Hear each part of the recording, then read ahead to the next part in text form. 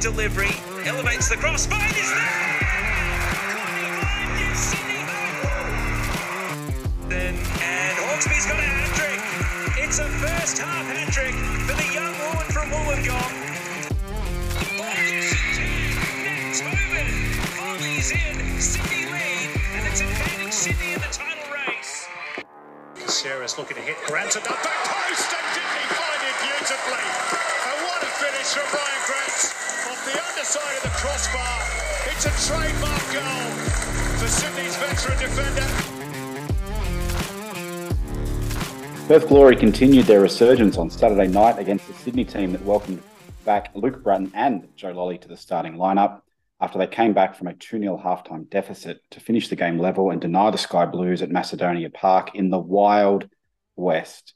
Another unsatisfactory result, and the pressure on the Sydney FC men's squad, as well as their manager, has not been this intense in around 10 years' time. Tonight on Sky Blue Stories, we discuss that result, look ahead to another crucial game against Western United in the Apple Isle, and reminisce about a former Sky Blue who won a championship with his boyhood club before spreading his wings to find himself as a starting 11 player in one of Asia's biggest leagues. I'm Jonathan Finger, and tonight Sean Maloney and Julian Baumbach join me. And boys, I hope that you've paid your electricity bills because we've got a lot to go. Mine's due in a couple of months, actually.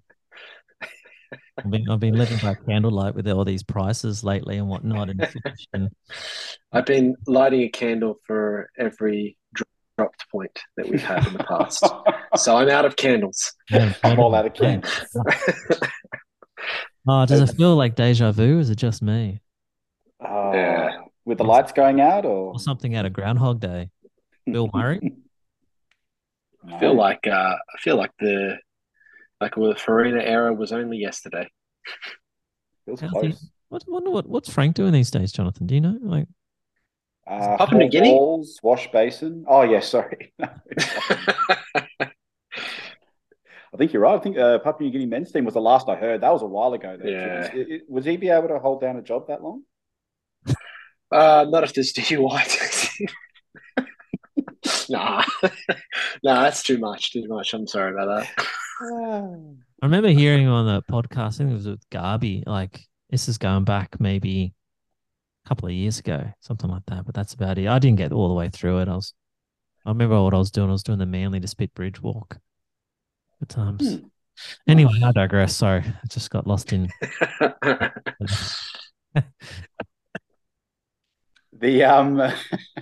There is bear with us listeners as well, because there is a bit of an electrical storm going around our beautiful city of Sydney as we speak. So we will all jokes aside, we will try and make sure that our connections and we don't have any blackouts coming like they did at what I thought should be really called North Macedonia Park, boys. So I don't know why they changed the name. But no, great. It was a late one. No, that's right.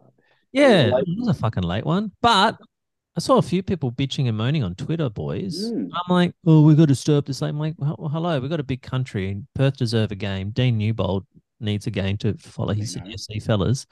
And anyone stays up late to watch an EPL game or a Socceroos, World Cup game. So the concept of, staying up late to watch a football game, it's par for the course, especially living in Australia. Yeah, I think so too. And to be fair, it's in their prime time. So, they're a club with a proud history in Australian football, not just the A-League, obviously. So, yeah, they've got to have a few games in their prime time. And you don't want to be playing a game what would end up being 7:30 for us, 4:30 for them. So something to like, imagine how hot it would have been. Yeah, I don't agree with him often, if ever, and Rudon's a dick, but I do agree with what he said the game on the weekend, like playing a game at, what did they kick off at? 3 p.m, I think. 3 p.m. 3 o'clock, on a Sunday. And it was so hot as well. Like, you could just take the quality of the game was, I watched it. It's fucking shocking, man. Yeah. It's just not conducive to good football. Yeah. It's just tiring. And, those games at the start of the season, Jules, when, you're playing maybe some preseason stuff in March and April, still quite warm, but bit sluggish. Yeah. It's good times. Long in my review mirror now. Live till a hero come. Yeah. I thought you'd be doing the preseason though, still, Sean. No? Nah, man, I'm too old. I'm done. Very good, very good. There were, as you said, Sean, there was quite a few people actually up and about online watching the game and following through with everyone, which was nice to see. From a fan point of view, only for us all to be let down massively. Too good to be true. I know we'll talk about it at length momentarily, but it was almost too good to be true. 2-0 at halftime, you're thinking, all right, it's just another 45 minutes, right? Straightforward, eh? But no, pants got pulled down. I think we pulled our own pants down, maybe one leg each, one by us, one by Perth. And it certainly felt like a loss. It certainly wasn't like, hey, we went over to Perth, walked away with a point. Yeah. Point on the road, we'll take that. No, it certainly felt like a loss, or certainly a loss of 2 points. Jules, I was ready to be pleasantly surprised. But I think I don't know if it felt like a loss. It just felt inevitable, didn't it? Yeah, I think so. I think it was just I know they say that 2-0 is the most dangerous scoreline in football. I suppose it is for a reason.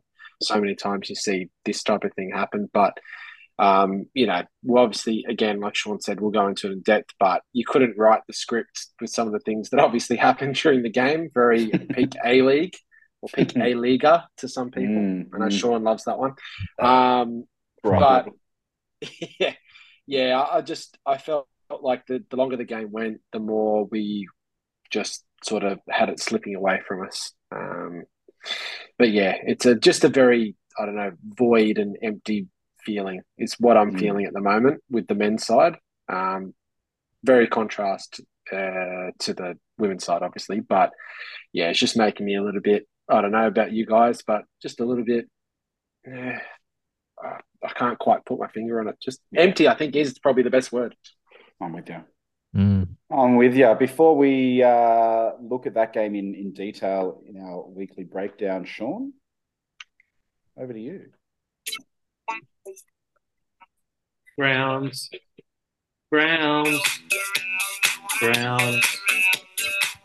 So we discovered, boys, well, they told us on social media, so it's hardly a discovery, but we learned where Remy is off to. We did. Yeah. Leicester. She loves a relegation battle. She loves a scrap.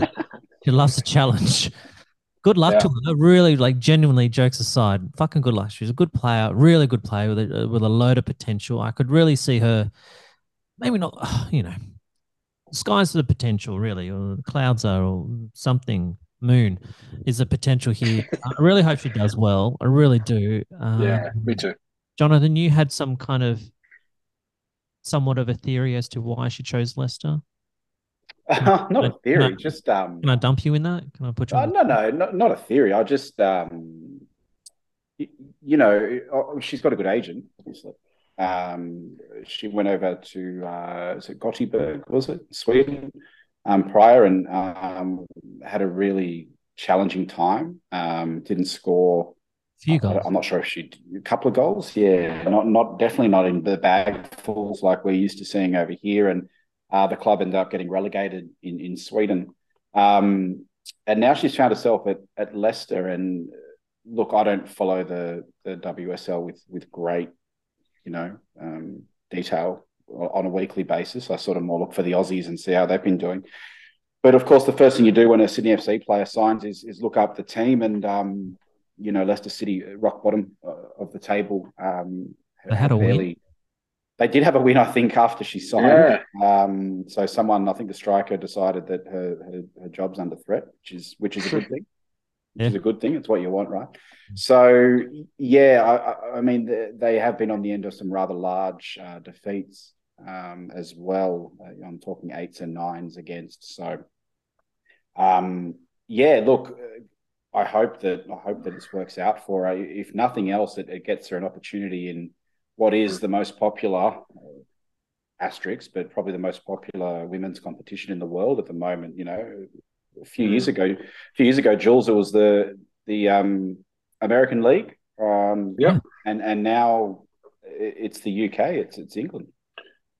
Yeah, and it's good. It's good that I think it's obviously taken a huge step forward, women's football, probably in the last 3 or 4 years, particularly with the professional side. And it is true, full-time professionals over there, and it's not only England; it's obviously France are fantastic with it.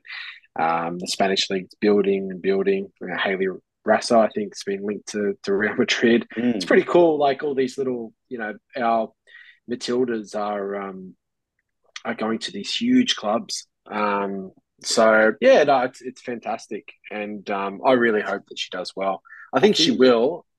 Do we know if it's like for several years, or is it like just to the end of the season? Like, is there a clause that if they get relegated, she can? I thought I read to the end of the season, but I might be thinking of someone else. And Sean, I'm not sure actually if I actually answered your question about my theory as to why she went over there, but Like a good politician, you curtailed around. I did a little, but no, look, I'm what I was trying to say was, I guess any opportunity in Europe, I think Remy was probably going to take, because obviously it's a World Cup year now. Yeah. Home World Cup year. She wants to be on the radar. Whilst things have improved in the W League here, Gustafsson still hasn't really, shown a penchant for picking A-League women's players. Look, I guess, if we were in her shoes, I'd probably take it too. Doesn't matter really who the squad is. It's familiar. She's going to have other Matildas in and around the league, Players develop eyes Yeah, on. absolutely. If it's not Tony G's eyes, it'll be other clubs' eyes that she could potentially then move off to in the English league, if not across the ditch in mainland Europe. So, look, yeah, certainly positives there with her. Next, a little bit on the radar, we may be getting Wilco back in the next week or two. Thank God. Really? No, Jonathan's frowning. Oh, really? What do you find? I just don't So Corica said at the post game chatter on the field, which was I'll talk more about that in a sec. That he played an inter-club game with the youth team last week. Gosh, it would have been, yes, Dad, Yeah. he would have been old. Like genuinely, he would have been old enough to be their father, right? Yeah. Yeah. Well, close-ish. Yeah. definitely. So look, that's positive news. We do miss him. I don't think it will be like a silver bullet once he comes in, that like the switch will be clicked or the click will be switched. But we're crying out desperately for not just quality at centre back, but also that probably that voice and that leadership and that. And we'll talk about the lack of mental fortitude that our team displayed in recent weeks, but particularly on Saturday night, which I felt was or has been our Achilles heel this season. And last but not least, for a little bit of around the grounds, really fun, like we've had a change of the A-League women's game against Perth from Leichhardt Oval because they're doing renos because some stupid rugby club boys destroyed a grandstand or something there. So but over to Netstrata, which is great for me. I might just wander up there. At least, Michelle, it's at a 7:00 kickoff, not at a stupid 5:00 kind of kickoff, which is just a ridiculous time for anyone to try and get there for on Wednesday, the 29th of March. But it just kind of like they could not find a field available. That just speaks for like peak A-League. I'll rant about this a bit later in our hero and villain of the week. Yeah. Oh, okay. I don't want to say too much then because like there's not good enough. Not good enough. Like I said on Twitter, not good enough. But the angle I'll take with it, and hopefully it doesn't take away from what you say, Jonathan, is these women still have to work full-time, part-time, still have to hold down a job. So to say, oh, by the way, we're going to play Wednesday night and they're working 9 to 5 or something to that effect. And then you can't now work that day and that has to now come out of your leave. You know what I'm saying? Like, but it's for our girls as well as the Perth girls, though. Oh yeah, and yes, of course. How could I forget? Sorry, Perth girls. Sorry. Not good enough. Like I said, I'll bang on about it a bit later on, but it is what's the word I'm looking for? It is not endemic. It's pandemic. It flows on from the state of the club at the moment. Yeah. Our club or just the A-Leagues? Our club. Yeah. Yeah. in my opinion, it flows on from where we're at as a club right now, and a league in general. It sort of sums it up a bit. Yeah. Toxic or something. I don't know. Anyway, all right, boys, let's dive into Saturday night's 10:30 p.m. Game against Perth Glory. I called a draw, so I was right. I said a 1-1 draw. There you go. I think Jules and Johnny loss. I said a loss, 2-1 loss. Yeah. Yeah. Now Lolley and Grant got the goals. I'm keen to dissect the goals because they weren't very good. Braddon and Lolley back in the lineup. Alfie's already leading the line. A very young bench, very much so young bench. But let's jump ahead to the 6th minute. And it was a fucking sweet goal. It was a very beautiful goal. It was just Lolley doing Lolley things. Are we a one-man team? Yeah.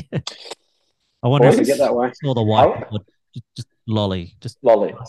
Pass it to Joe. Fuck. Hello, Joe. Bingo. Boom. But he's just got an eye for goal, and he's got a lethal left foot. Maybe he just doesn't trust to pass the ball to anyone else at this moment, but just like he's pivoted a bit in that spot, in that space, seen that the keeper was perhaps a little bit to his right post, a little bit too much, and hit it back across him and like nicks in off the post. It was a beautiful goal, though, fellas. Superb finish. Superb. Yeah. But he had a lot of work to do before he even get to the shot away. I mean, it was woeful defending, wasn't it? Yeah. He had so much time and space. He just sort of looked up and went, "Oh, okay, I'll dribble 15 meters," and then unleashed a bit of a pile driver across his body. A beautiful, beautiful goal. And unfortunately, there are a few other screamers across the league this weekend. So I don't think I don't think it'll get goal of the week, let alone goal of the month. But it was a wonderful individual effort. We certainly had the better of things in this half. Maybe didn't capitalise on it as much as we should have. Like Trimbus had that header and the save from Redders in the 16th minute. But we fast forward, didn't have to wait too much longer till Grant's goal in the 27th minute. There was some superlatives for Diego's cross, but it was a bit of it headed off somebody else and then lands at Grant at the back post. And well done for Ryan there to being Johnny on the spot. Right time, right place. Woeful defending again by Perth. Just not tracking. Completely unmarked. Completely unmarked. Like if that was you on the sideline at Quakers, you'd be blowing up Deluxe. I think it pretty much Ruben Zadkovic summed up at that time because I think he was fucking blowing up at that point. He had a couple of great blow-ups, actually, that got caught by the FX mic. It's fantastic. Yeah, just... We must bring the best out of opposition coaches, I reckon, because Wolfie had a go last week. We do. Goalkeepers too, but... We do. I think when he got booked, it's because he said, ref, any fucking danger of a foul. So I was like, that's such an Australian... Like, that goes down from all the way from grass... So all the way, down to grassroots and all the way back up to the A-League professionals. So that's fantastic. Fucking danger of a decision. I like it. Love it. And then a few minutes later, Maxi, I love you. Maybe trim those sideburns, buddy. But like the 30th minute, who was the commentator? He was surprised me too. Maxi doesn't have a few more goals against his name, but great counter-attacking run and Thompson. It's the crossbar, but I want to just like point out the that through ball from Mac. Yeah. It got me hard. I'm not gonna lie. I'm gonna say I don't know if it's an unpopular opinion, but Burgess needs to be doing fucking better from there. I'm sorry, it's not unpopular. He had a great game. That's nothing controversial. Yeah. No, he had a fantastic game, but you can't no need to put that amount of power on that shot. You've a placement and you've beaten the keeper. And it's all too common, unfortunately, for Maxi Burgess. Yeah. It sucks because that's just the consistency and just that scoring element of his game is that's the only thing that's missing. I think you're right, though, Jules. Sean, if Lolley's been out for a couple of weeks, he's just come back. But in Lolley's absence, I mean, Max has probably been our player of the month if we had such a thing. I agree. He's probably been our best. And, just really unfortunate not to finish that. And that pass, boys, I think I talk about it every week, but Robbie Mack is a baller. Like Yeah. people saying he's lazy and maybe he's he hasn't got as he's looking a bit down on attitude and interest at times on the pitch. I wonder why. Yeah, I was interested to read a few comments actually in the last couple of weeks. I just I'm not sure if I said this last week on the pod, but the role that he's playing very much reminds me of Felipe Holosco's first year. Yeah, definitely. And like Felipe came across, had to get used to the pitches. He had a couple of soft tissue injuries to get used to things. But he was still contributing. He wasn't contributing for 90 minutes, but he would contribute an assist or a goal, a game almost. Yeah. An odd comparison, but they said about how many times have they said that about Messi over years? Oh, look, he's walking. Oh, he doesn't really press. He doesn't, but he just picks his moments, and it's probably But when we had Alexander Bomyahan on, he was the first to say, do you need your creative players to be working like crazy? No. And I 100% agree with him. You don't want your creative players to be, you want them to be in a position where it cuts off passing lanes and obviously is effective for the team in a high press or whatever you're doing, however you're setting up defensively without the ball. But you still need your creative players to not be gassed when they actually get the ball so they can 100%. Be creative in dangerous moments. So, yeah, I don't know. It's I think he's doing a pretty good job. I can understand some criticism, but look, we criticize the whole team every week, so we can't talk. But I don't know. I think Robbie Mack. I think you put him in the right system, and you give him enough ball. Like I think I said in bloody our season. Preview. Thank you. Preview's the word. That he could be Johnny Warren medalist. He looks that good. He's definitely been one of our best, hasn't he? In a very, very mediocre season. He'd be up there. In our top 5. Yeah. So we're going to the half 2-0, and it's looking pretty good. I'm pretty content at this point. Pretty good. It's on at close to 11:30 at night. And then how many times, Jules, boys, has it been spoken about the first 5 minutes and the last 5 minutes of either half are the worst, you can't switch off at those moments. Don't switch off and concede at any point during the game, but there's something about those little pockets of time at the start and the end of each half. And look, I don't want to put it all on Corica, but in that dressing room, you should be fucking pumping them up, speaking X, Y, and Z, and then they go out to that field and they should be on like a fucking Donkey Kong. Yeah, on like Donkey Kong, and then concede. What was it, from a corner, wasn't it? No, yes, yeah, it was from at the near post, wasn't it? Yeah, fucking marking at the near post there in the first minute of the half. Duncan scores. Fucking annoying. Not great. It's not. It's just it's pretty. I don't know. I would have said coach killer, but no, it would be. Yeah, but I agree with you. I think what you're saying, Sean, is that why, and I'm sure it'll come up, soon about some of the comments after the game. Why they're coming out that cold, to put it. I almost feel like, this is super presumptuous. I almost feel like rather than being confident with the 2-0 lead, they're almost nervous and anxious holding on to that. Yeah, you can understand that. Shoulders, you can understand that.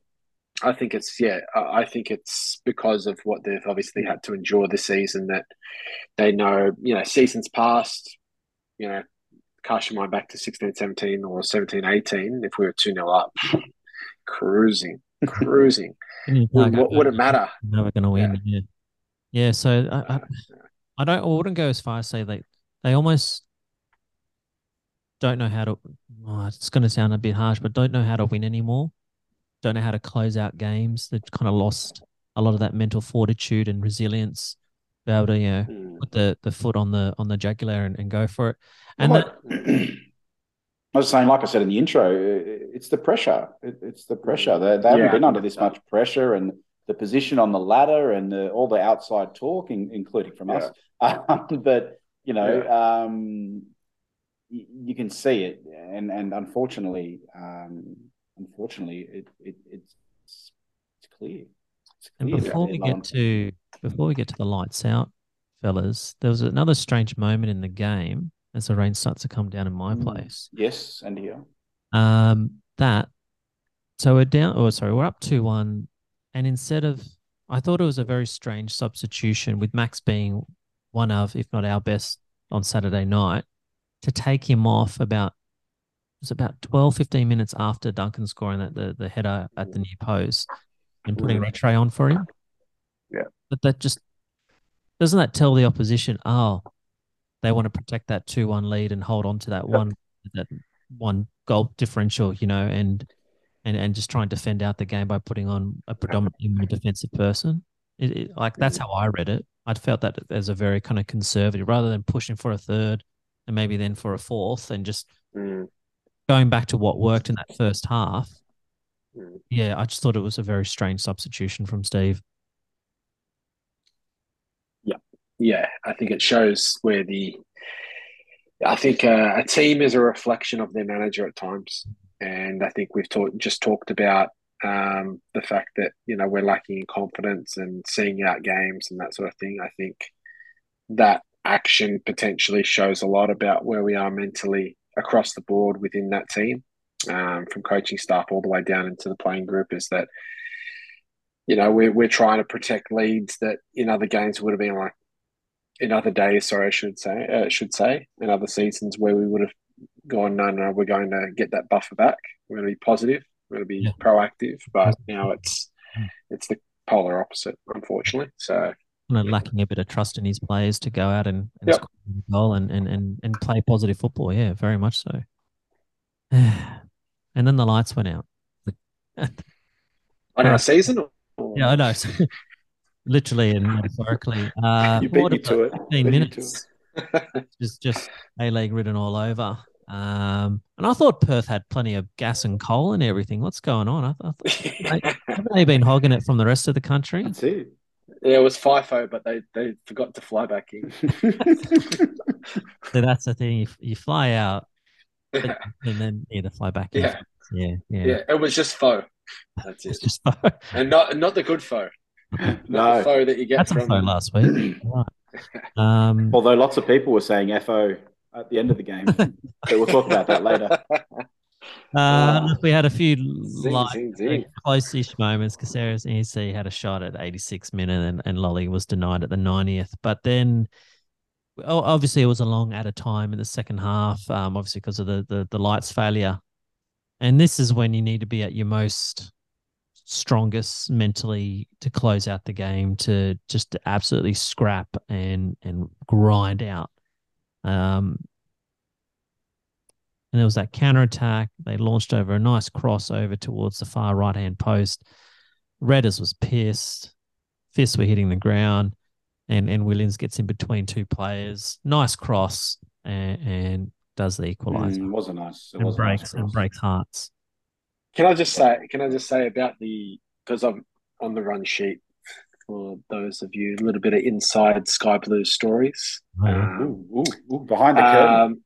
Behind the curtain.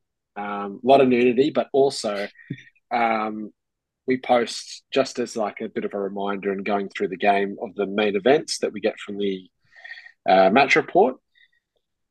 Look, don't want to criticize somebody that I've been in the shoes, so I get it, and very sleep deprived, but I don't know what, as the clock nears 1 a.m. in Sydney, has to do with anything about that goal. I think they were jet lagged. I think that's what he was trying to say. I think they're just saying, fuck, man, I don't get paid enough for this shit. I want to go home. Don't we all, my friend? Yeah. Don't we all? So, I would have liked to have been asleep. Yeah. And that was just endemic or characteristic of our word. Yeah, we'll look up a dictionary. Yeah, we need to. Yeah, said something. But part of there was half of me that was angry and annoyed and disappointed and shocked, and the other half of me was like not surprised. Yeah. That was all of me, unfortunately. The cynic has completely just engulfed my inner being now. I can't escape it. So where to from here, boys? Well, I'd like to set some homework for Rowdy. He did Rowdy very well home last week. He did very well last week. He came back very Again. I forgot to put that on the run sheet. I meant to do that. Thank you, Rowdy, for doing that. That was fantastic. You met your deadline. Legend. I would like to know what percentage of goals we have conceded from crosses this year. That's a good one. I like that. And compare that to previous seasons. Well, I mean, that might be a bit more difficult, but we you might need an extension deadline for that. But both these goals were from corner and then from across there, which just goes to show that our marking is shit. It's not. I'm trying to think of other crosses or corners we've conceded from. There was the first game, Melbourne. Yeah. The opener. The one that came to mind was, of course, the one that Harry. Great good one. Allianz, yeah. Good one. And then kind of similar when we're at MacArthur, Jono at Campbelltown.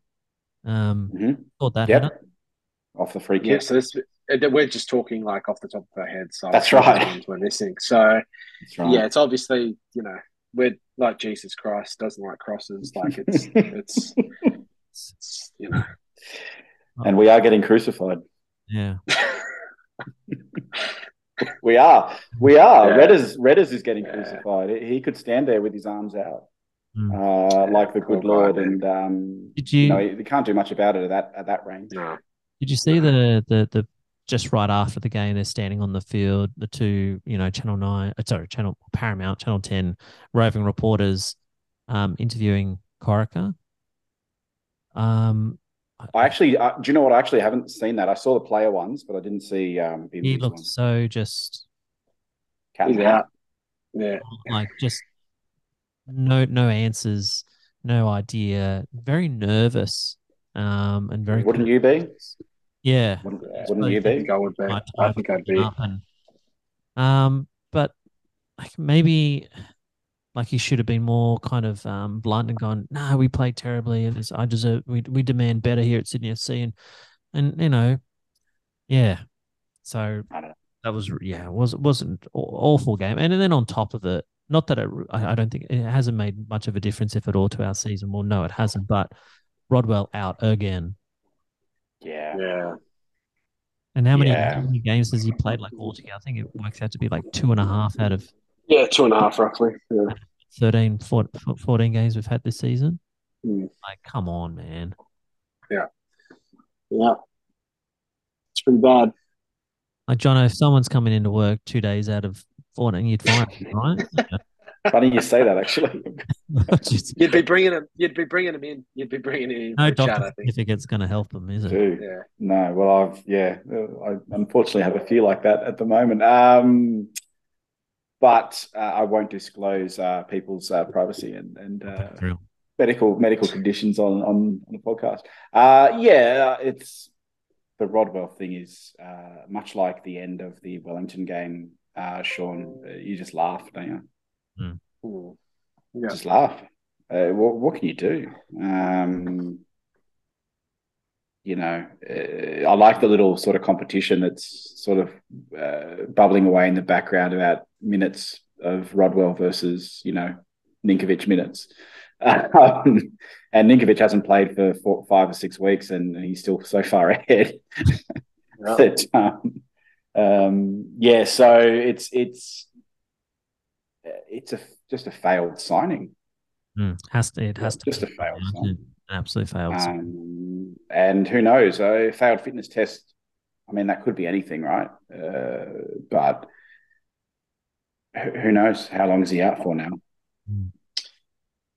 So, boys, what are your thoughts on Steve? Twitter's going rife with like, 9:00 Monday morning. Yeah, it was never gonna happen. Your Jules. People aren't privy to our little Facebook Messenger chat thing, but kind of, would you like to share your thoughts of you don't think, and you've got a little bit of a theory of sorts as to? Yeah, I just look. Don't get me wrong. I think that we've got to the point now where change it's not wanted. It's a need. I think a lot of people are on that train now. A lot of people that maybe weren't on that train until even a couple of weeks or 3 weeks ago. We're still sort of in the middle, but I suppose, again, another unpopular opinion of mine is that I don't think Sydney will sack Corica for a fair while. And I think it's regardless of results, it's just due to scheduling. So following the bouncing ball, we've got Western United, obviously, next. And he hasn't been sacked, so I'm assuming, it's going to make that game. We're down in Melbourne, and I assume we're going to probably stay in Melbourne potentially because we've got victory. No, because we're in Tasmania. Oh, we're in Tassie, aren't we? Well, I had the same thought. Okay. I still don't think they're going to kick him off or send him. They're going to land in Melbourne and say, all right, you keep going up to Sydney, regardless of the result. So I don't think he gets sacked after the game because we've got the big blue and it's a derby, it's a big game. Similarly, because of that, I don't think that they will give Melbourne Victory and all the fallout of that give them the satisfaction of essentially getting Steve, fired, even if we were to lose that game. Then we've got Central Coast. And then after that we've got the derby. So not going to sack him after Central Coast. They're not going to sack him after the derby against Western Sydney because, again, similar to the Melbourne Victory reason. And then Brisbane. I think if the results are really bad, have been continually bad after Brisbane, then I think there's a possibility there, which would mean that on the 19th of February onwards, he would potentially go if the results. This is obviously if the results are bad. If we win the next 5 games, then happy days. Everybody's happier. Yeah, everybody's happy, right? We're all happy. But if that's not the case, then let's be realistic. There's nothing to suggest we'll lose all of them, but there's also definitely nothing to suggest that we're going to win all of them. So, if that were the case, we'd have 9 games left for the season with a potential new manager if that were to happen. Interesting theory. Yeah, but and that's all it is, theory. Unless we get a heavy loss, Jules. Oh yeah, for sure. And look, if there's a 5-0 in there. Yeah, if we got pummeled by Victory or something like that, or Central Coast maybe. Big loss to the one. And let's be real here. Western United and Melbourne Victory are both below us on the table. Well, that's the thing is that if we have negative results, and I'm not even saying not wins. I think not wins. I think if we lost one and we drew one, we'll end up probably around 11th. We won't be bottom. If we lost both, then we're bottom. Yeah, we will be bottom. At this point, with how we've been going and how below par and extremely mediocre, not even draws. Draws feel like losses at the moment. Like I don't think draws are enough to save Steve. I don't think draws. Yeah, but at least they're not a loss. I guess that's the thing, right? That's how they. Yeah, that's right. Oh, hey, it's better than 0. One's more than 0. Yeah. So it's a very kind of, I would say, glass half empty kind of. Yeah. Remember, I remember saying on the pod, probably, I think last year when we're obviously going through similar, not as bad struggles, I don't think. And I said we need to be very careful because the club obviously talks about being the biggest club in Sydney, having these massive aspirations. We're a most successful club, and we built our whole personality pretty much in our club identity around that. So then I think I said, as soon as you start accepting mediocrity, you're going to end up like the Wanderers. And the Wanderers had a great start to their existence. And now, as much as it pains me to say, they were kicking goals on all fronts, off the pitch, on the pitch. It didn't matter what was happening. Everything was Wanderers, and they've encapsulated that whole Western Sydney area. It was crazy. You couldn't go anywhere on a Saturday that they were playing, be anywhere in Western Sydney, and you'd see at least 3 or 4, 5, 6, 7, 10 jerseys around. Everybody had a kit because they were so successful. Now they've got to a point where they've obviously lost their identity, they've lost their soul, and they're still trying to get that back from when they moved into their glorious new stadium. History is repeating itself for Sydney. Yeah. We've had a Contagious. shit season, and now we're having a worse season. So With you're that, gonna go with down that, that dare say a better team. I know we've got a our way better team, defensive, way better team. injury paper. troubles with our centre backs, Yep. except for Alfie was out for a little bit of Yep. time. But that's recruitment. That's again comes down to recruitment as well. Like we talked about Rodwell. We knew that he was injury prone, and we still signed him. Look, I was all for it in terms of the quality of the player. You see that stuff on Twitter. I know they're different players in terms of position, but you know, and I know that tell me if I'm wrong, Jono, Callum Neuenhoff rejected a contract from us, but we didn't put a lot of faith in what was an injury prone player in past recent seasons and gone, okay, no, we won't go after Callum and see you later. Off you go. Look at other offers, and he's doing so well. And now there's whispers of him going over to sell loan back. So it's kind of like, oh, we won't take you because we think you're a bit injury prone. But hey, Jack, come on down, mate. What injury trouble? Do you know what I mean? Like it sounds quite contradictory. Yeah. Anyway. Yeah. We're terrible. My repeated catch cry about this whole Bimby topic is summed up in one word, gentlemen. One word. When? Yeah. When? Yeah. And I found myself saying that for the last 2 or 3 weeks. I've been saying that for 2 years, Jonathan, but I don't want to. When? Yeah. And that's the thing is that it is that. So when it starts to get to that point, the sooner it's like ripping off a Band-Aid. You got to just do it. It is. It just makes it very hard for all of us to move on and to. It makes it hard for him. Make it harder for him. It's not fair for him as well. People probably say, well, obviously he wants to keep his job. Of course, he wants to keep his job. Of course, he wants to be at the club that he's been at for his whole coaching career and a large part of his playing career. But it is what it is. Like unfortunately, it's just a results-based business. You had a season where we've given him, the club's given him a really a big sign of faith after a poor season. Still gave him a 2-year contract to turn around. Gave him in the investment. No one can say that the club haven't done the right thing by him. They've done a great thing. Yep. And he called it out last season, started this season, like, recruitment, change of formation, change of tactics. Yeah. That's needed. He's done that. And he did it. Hasn't worked. Now what? And now the what should be, like you said, Jonathan, when is it time just to say, thank you, Steve, move on and get somebody else? Fresh blood, fresh eyes, and get back to that kind of Terry McPhee. And he wouldn't be enjoying this. He wouldn't be enjoying waiting for when it happens.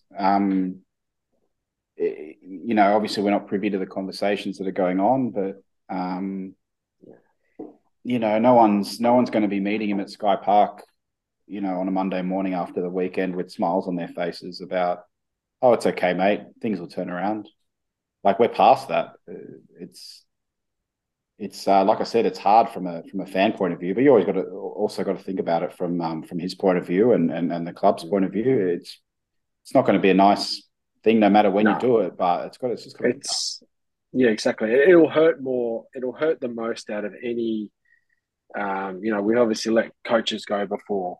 It'll hurt the most, this one, because he is a club legend. He'll always be a club legend.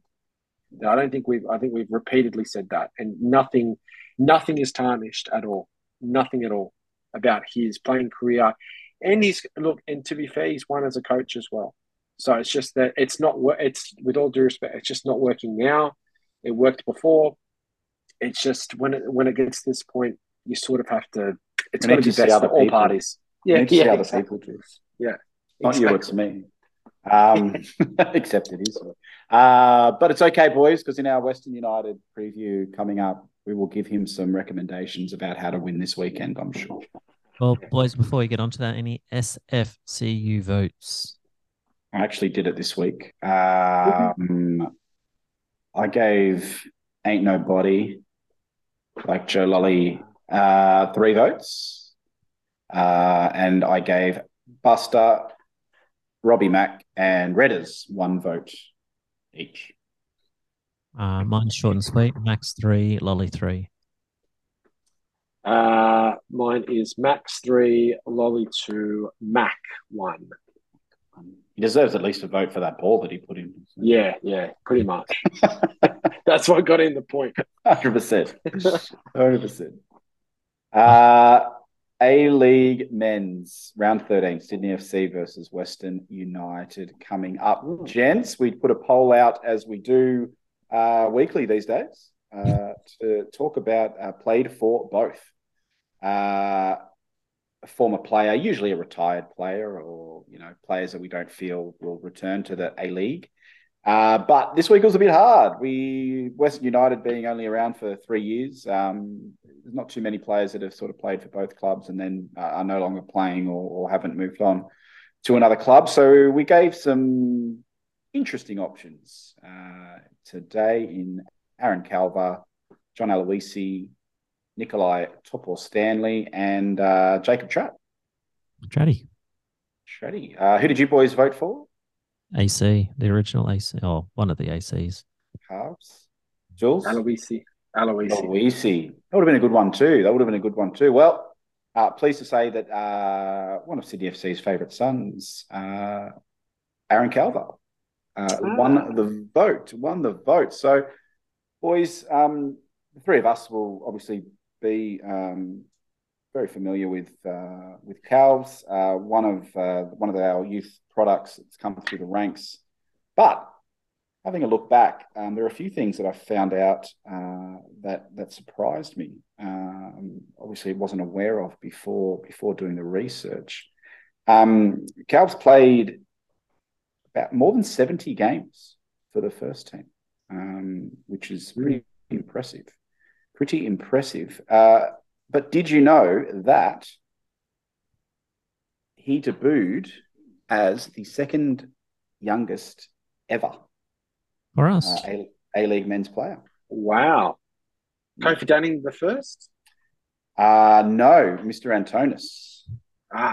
Yeah, remember Terry Antonis debuted for us when he was like 15 or something. So Yeah. Calves was 2 weeks short of his 17th birthday when he was brought in by Frank Farina.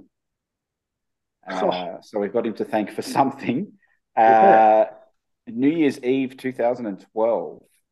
Now we had a terrible defense at the time, and a lot of them were either out suspended or injured. So we're talking players like Fabio, Adam Griffiths, Tiago Calvano, Trent McClenahan. Seb Ryle, probably the only one. Maybe this year isn't so bad. Seb Ryle, probably the only one there with some redeeming factors. So Adam Griffiths was injured in this game that he debuted in the 14th minute, and Aaron Calver came on as a 16-year-old and actually did quite well in the man of the match voting, according to Rowdy here, despite the team losing 3-0 to Adelaide United away. He started the next game, so not bad. That's how he sort of kicked off his Sydney FC career, coming in very, very young. So he made 3 appearances in that first season, that 2012-13 season, where Alessandro Del Piero was obviously still around, gracing Moore Park with his presence. And he sort of incrementally improved his appearances. So in the following season, he made 6 appearances.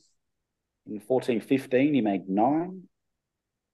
15-16, 4. And then in the record breakers season, he made 6. Before, I guess, his real breakout year, again, still as a youngster, in 2018-19, where we won the championship in Perth. He played 21 games, 27 in total, so including ACL and the FFA Cup. So that year, boys, for me, was the Jop year. And I think Jop did his Achilles or something, did he? Yeah.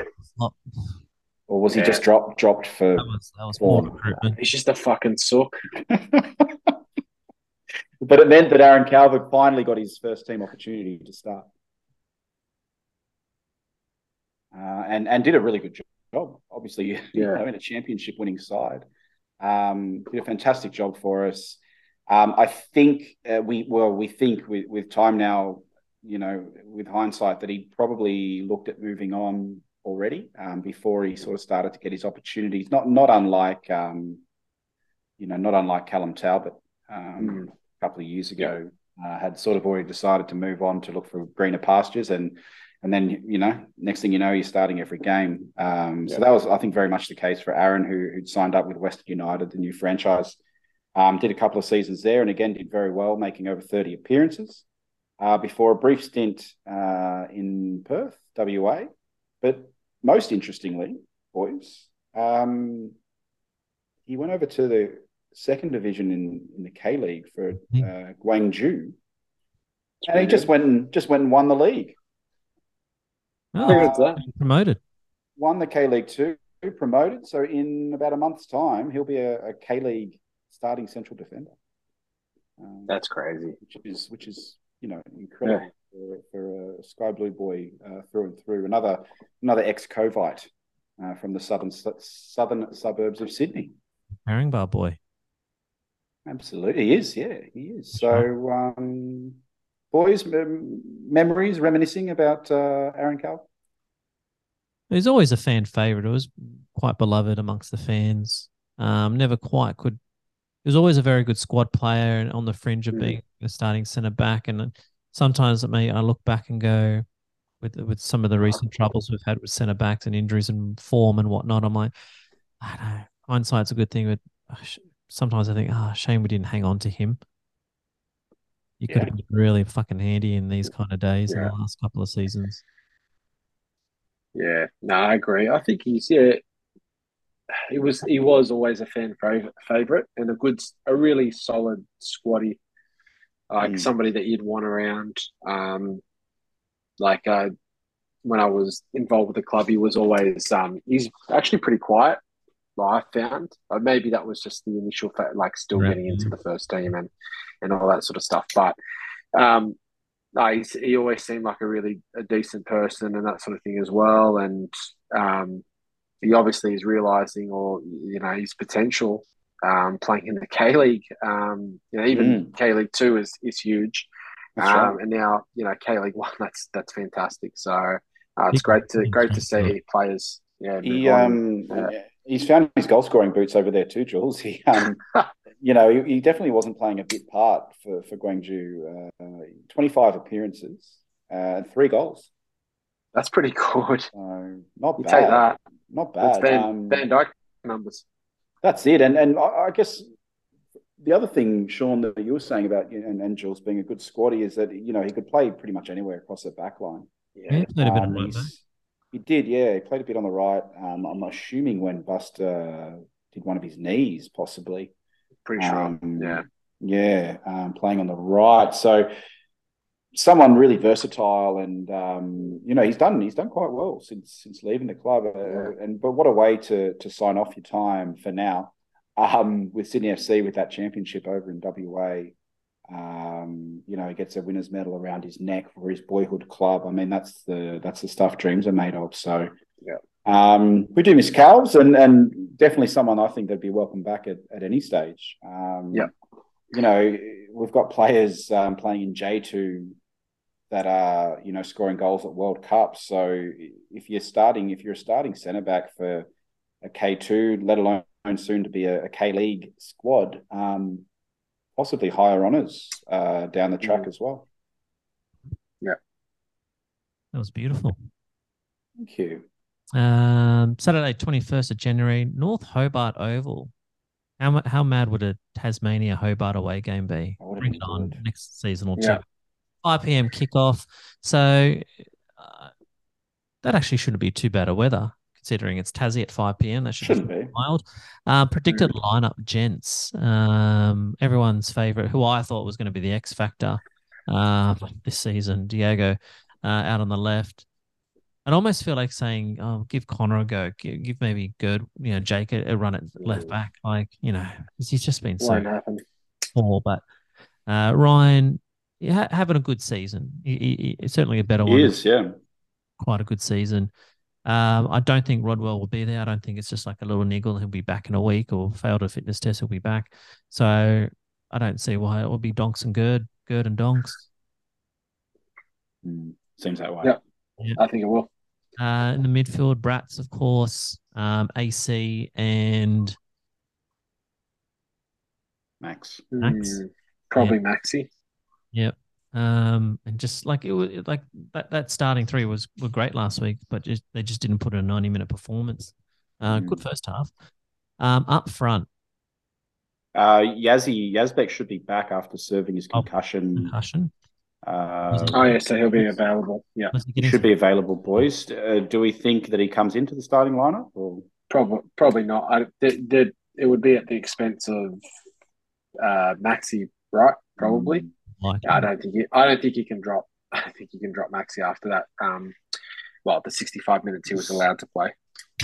Also, a few rumours around, Sean, that Paddy might have an opportunity coming up overseas. Yeah, big on the Nando's. Do you know there's no Nando's in Portugal, as I discovered when I was in Lisbon and Porto?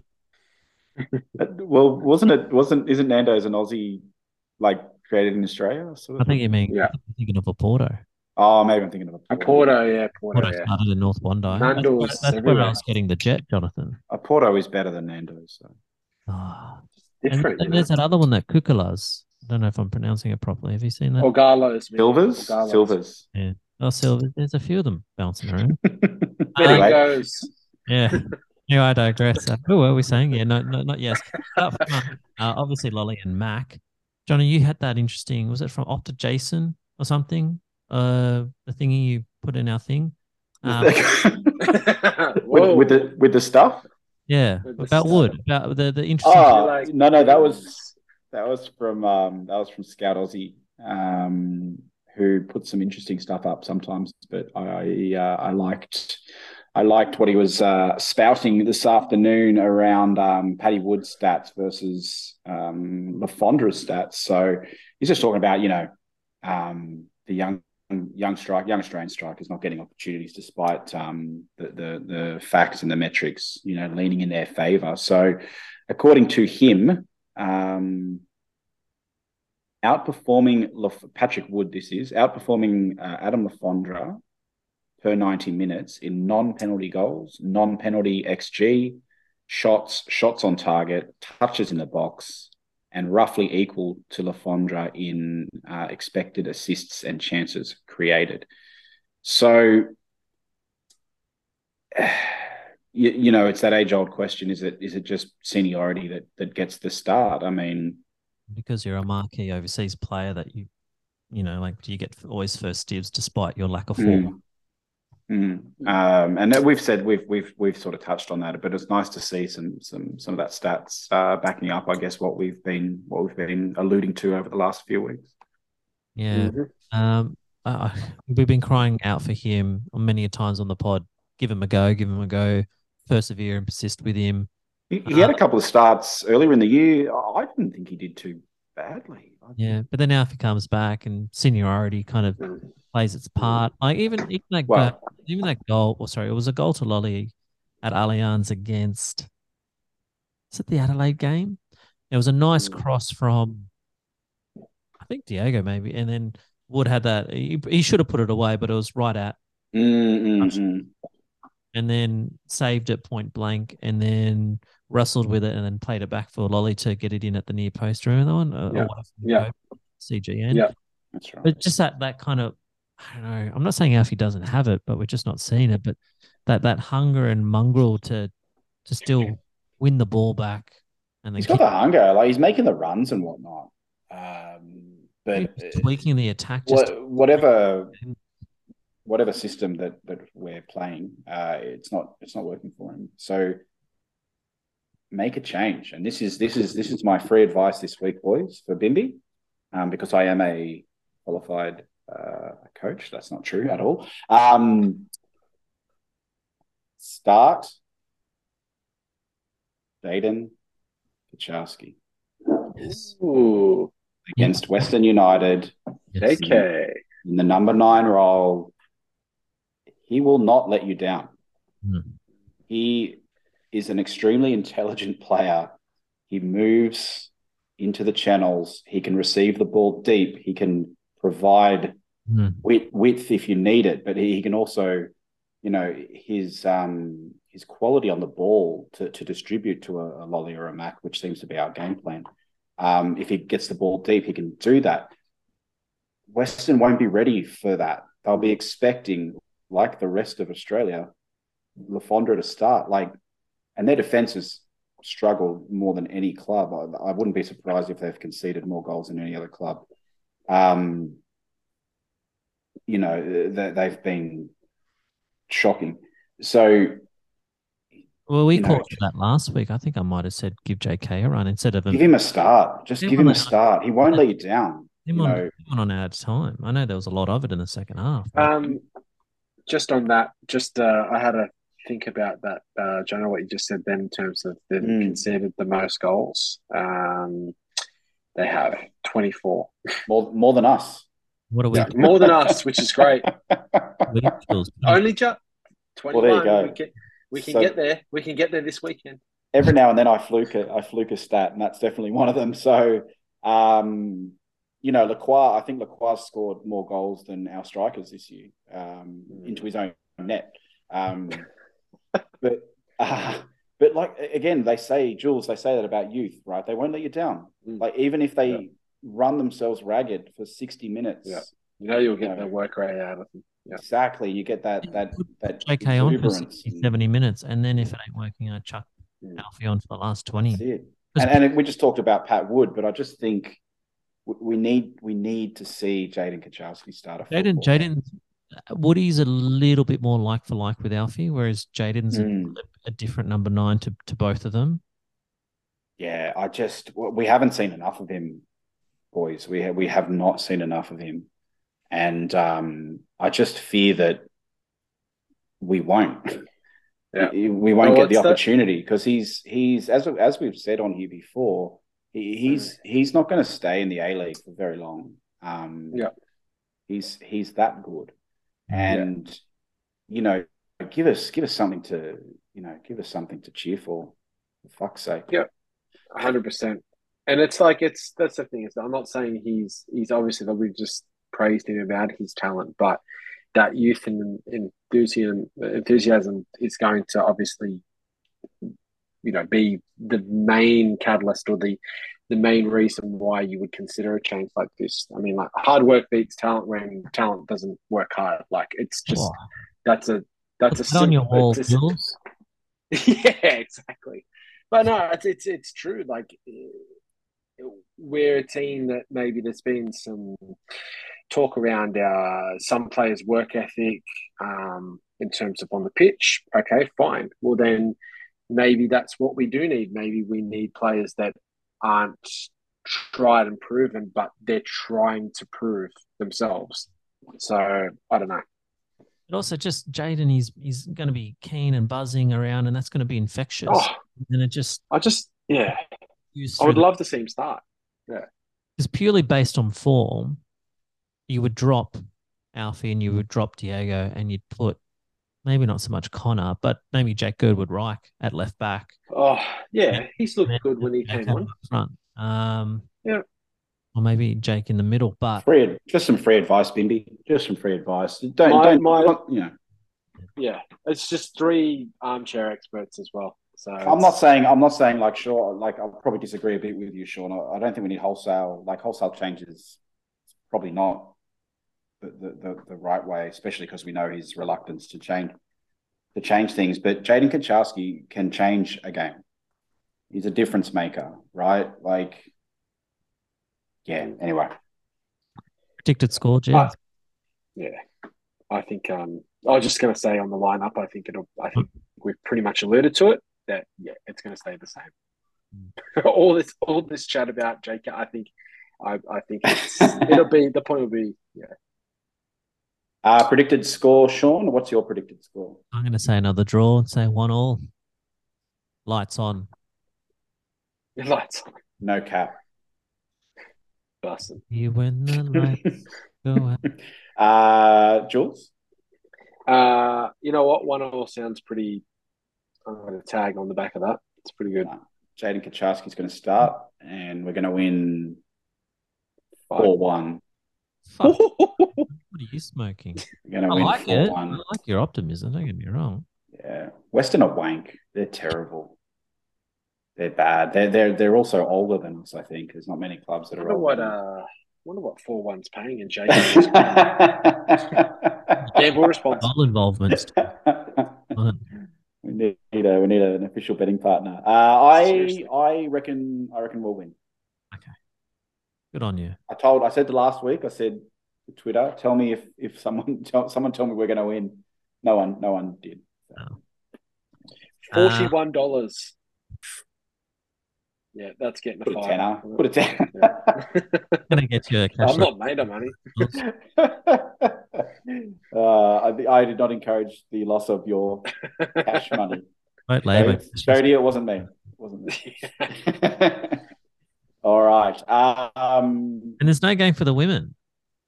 Massively. No. They're like basically 2 weeks from last Wednesday's game. Mid-season break.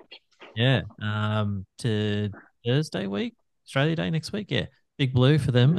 And then we'll talk about that game against Melbourne. It's heating up that top four. It's very Victorian and us. Western Sydney. Did Anna Green get on the pitch for the Kiwis today? Do we know? I don't know about Anna, but Ali did. Ali did, yeah. A Green did get on the pitch. There you go, confirmed. Oh, I didn't see that. No women's games. So let's move on to the next.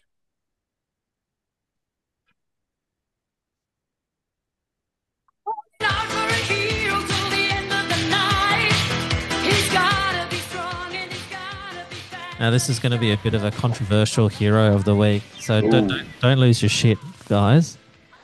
Ooh. And just go with it.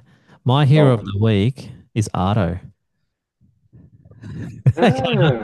It's true. Look, I'd like, not just because he agrees with me finally, but that aside, like he posted a bit. It was let me bring it up exactly. It was kicked off from a Joey Lynch tweet about how I think I saw this one. The post game, absolutely thunderous in his post game Paramount chat talking about Corica.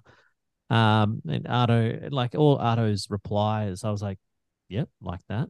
I think I liked all of them. Talking about the mental side of the game, how that separates the good from the great teams, and we were a great team, and now we're not.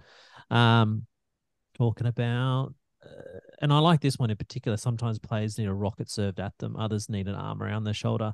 Some need neither. Yep. Some need something else. Unfortunately, Corica doesn't seem to be able to choose the right balance to get our guys in the right place mentally these past 18 months. So, and sometimes I think it's a good summation. Yeah, with a manager, it's kind of like the assistant coaches that do all the tactical stuff, and it's like the manager's job to mentally get the boys ready and that camaraderie and that culture and attitude out on the field to get them all singing from the same hymn sheet. So and then the last bit I like the most is a particular person said,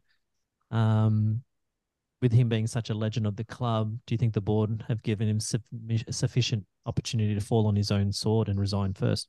Well, and Ardo, great reply. I hope the board is not such a hostage to that sentiment as to let that be part of the decision. The club needs to not let emotion impact on the decision and do what's best for the club.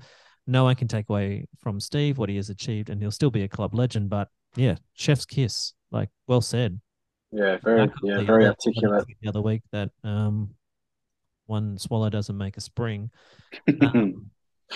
Yeah, so thank you. Great. Well said, Ardo. Very articulate. I agree. Yeah. Hit the nail on the head. Very much so. So that's my hero. Good hero. Not controversial at all.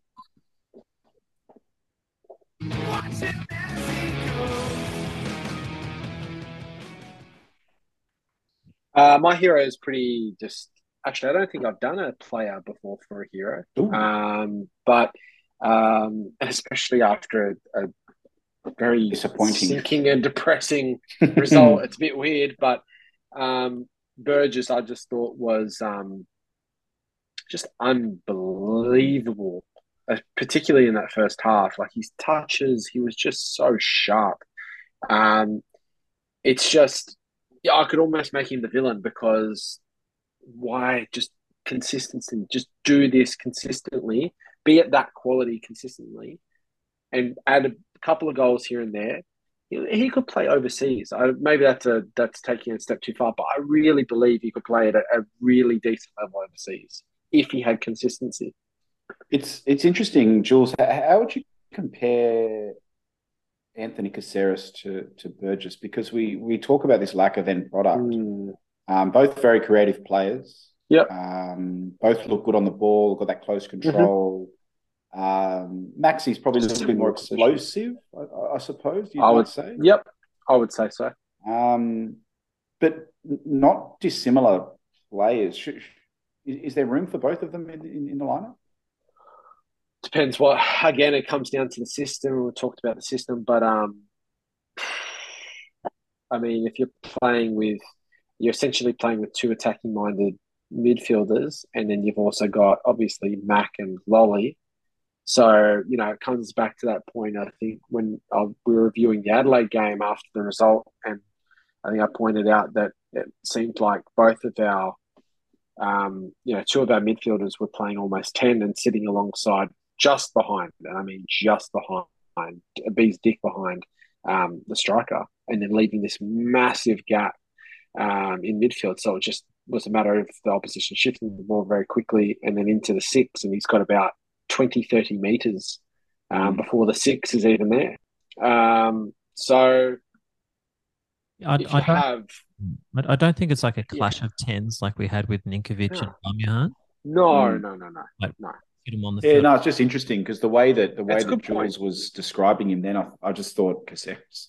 I just feel when Mac has the ball, he's a bit more positive, and I just feel like something is more likely to happen. Yeah, for sure. Whether it be an assist, shot, So, but you can have them whether you have Max at 8 and Caceres at 10 or vice versa, or you have Yaz in the midfield with AC, and then I would maybe play Mac at 9, Lolley, and then Max up front. Yeah, I mean, I could see a midfield of it being. I see Yazbek as a really almost a perfect box to box because he will give you that defensive work rate, but he has got enough quality to push up and be in those more dangerous areas. But he'll track back really quickly, and then you have Max there. That's more of that traditional 10 that could facilitate more of that creativity in the final third. And then you got obviously Bratz there that just is that anchor that just sort of kicks tick things along and hits those nice diagonal balls into Mac and Lolley. I think that could work, but then you obviously lose Caceres. So, but like you said, Jono, maybe that's a consideration that we're playing two like-minded attacking players that maybe isn't really helping our structure. I don't know. Interesting discussion. I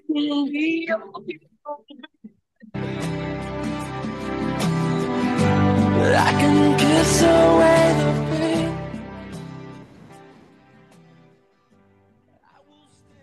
Lovely.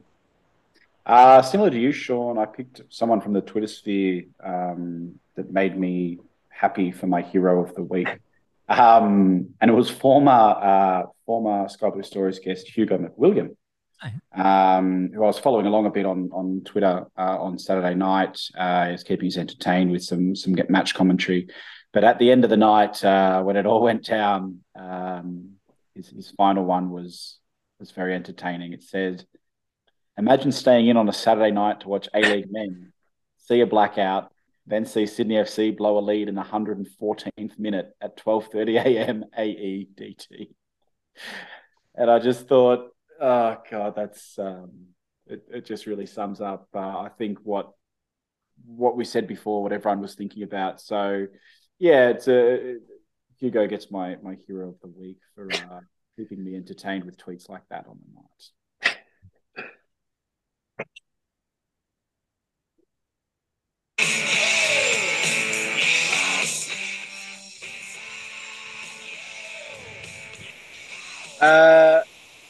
I think my villain of the week is it's sort of a person, but it's more about just the comments itself. So I think I on Twitter I took issue with the commentary after the game.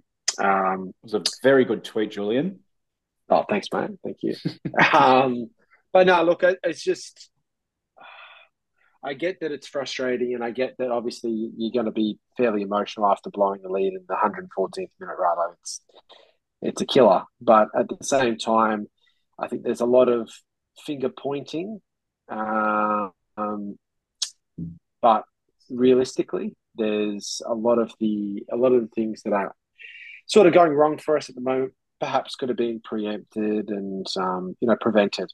I should say. So I just think there was a lot of chat about a lack of finishing, a lack of concentration with defensive woes. I think was the commentary. So I'd say that there's been probably a lack of adequate and quality recruitment before the season started. Talked about Rod Ward, again, quality player, but his injury troubles and having a 37-year-old has not also played a minute. We would have never expected that from Wilco, but at the same time he's 37, so you've got to have some young blood in there that can actually be on the pitch when he's out. I'd say there's a lack of in-game tactical awareness. And I'd probably say there's a little bit of a lack of cohesiveness and depth in the style of play. So, which we've obviously talked about, and it's great that we've gone to a new system. I think we all agreed that we needed to do that. We couldn't play Arnie ball anymore. Everybody's worked it out, and football's moved on a little bit in this country. A lot of people have added their quality to their squads and are playing a bit more progressively. So, kudos for changing it, but it's just not. It's not working. So who is the villain, Jules? Is it Mr. Corico? Is that who you're saying, or is it? It's the comments, but yeah. Well, they're coming from. I'm trying to be diplomatic about it. I know.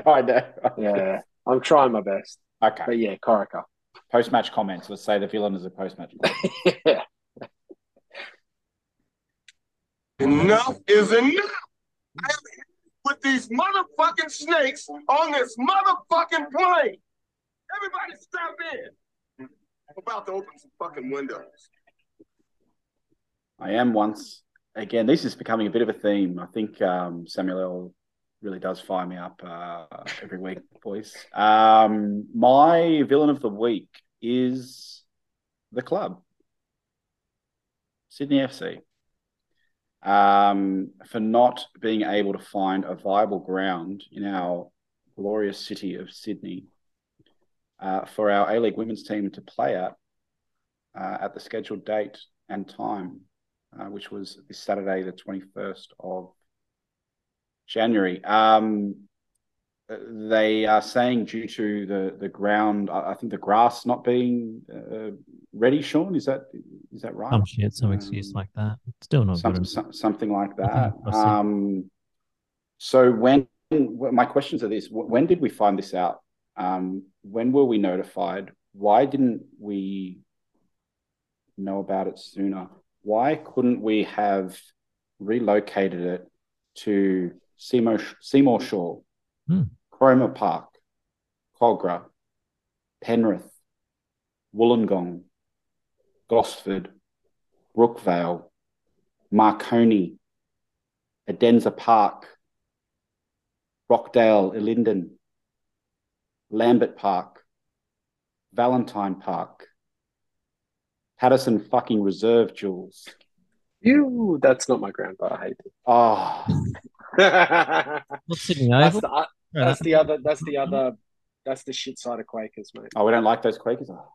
No, let's re-record that. But my point stands. How could there not be another viable ground in Sydney that we could have played at to service members? Yeah, to service members in different parts of Sydney.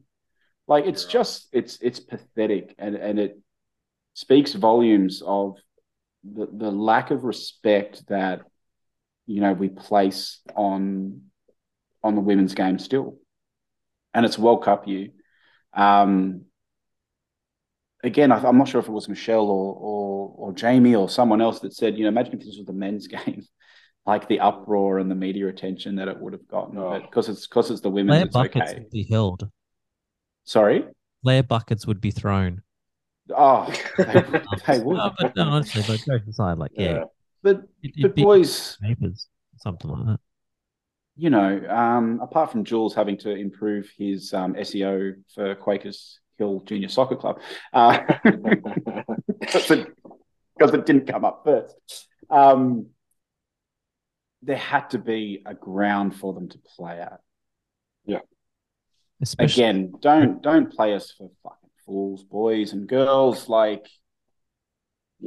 game could have taken place. You're not telling me that whatever ground that we chose would have delayed or rescheduled the other event that they had, or the kids training on the pitch or something. It's just bullshit. It's just absolute bullshit that they weren't able to stage this game, and it's through a lack of organisation, and just it's so frustrating. It's so frustrating. We had an issue earlier in the season where the girls couldn't play the grand final replay against Melbourne Victory. They had to go to Chroma at the last minute because we couldn't secure a ground. It's just extremely frustrating. So my villain of the week is Sydney FC. Yep. Fair. Reptile wins. Reptile wins. Yep. Similarly, Jonathan, I'm going to say the board, the Sydney FC board. Just rip the Band-Aid off, make the call. Thank you, Steve, for your time and your service and your efforts and energies over the last several years, but we're moving in another direction. But for fuck's sake, I hope you have got a list, names, contacts, and going through them. We need change. This is not good enough for our club. We want to be winning. We want to be holding up toilet seats. We want to be holding up trophies. We want to, even though the ACL can be sometimes a pain in the ass, we want to be going over to Asia and vying for those kind of trophies. This is not going to happen under the current leadership, under the current management. So something needs to happen. And like you said, Jonathan, when? Yeah, it needs to happen sooner rather than later. Mediocrity, not enough, not good enough. So that's my reptile wins, and that's it. Brings us to the end. Let's end on a positive. Let's end on a positive, though. Yeah. Do we have anything? I don't know. Oh, look, I chucked the supporter statement in there. I know that's not much to it.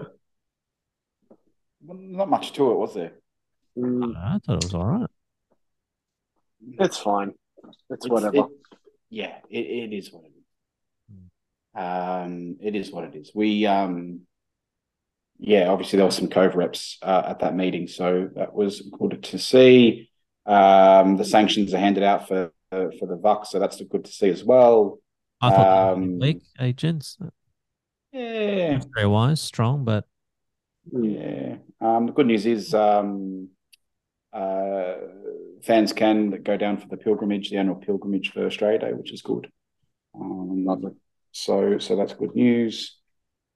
But yeah, God, I hope we put on a good performance. We went down there. We'll talk about victory next week, obviously, boys. But we went down there last year in a similar vein of form, I think, and put in a really good performance actually against Victory, who were flying high at the time. Was it two? Was it draw? I think we came from behind twice to have a 2-2 draw. It was a good draw. It was a very good. Yeah, and we had a lot of players out, and I think Paddy Yazbek had a game to remember from memory, but so we put in a good fighting performance there. So after we beat Western 4-1 this week, boys, 2 Lacroix own goals. Hopefully, hopefully we can back it up against Victory, but we'll touch on that next week. That's it from me. That's it from me. 100%. I'm good. From Jules. Jules, paternity leave not starting just yet, but Not just yet. I might get one more pot in. excellent. Let's hope so. As usual, thanks for tuning in. Thanks for your interactions. Thanks to Dino. We mentioned Dean Newbold earlier. Dino sent us his monthly money towards our Zoom fees. So thanks, Dino. Really appreciate that, mate. It does mean a lot to us. And for everyone else, we'll talk to you all next week. Hopefully enjoy your football, and we'll talk to you soon.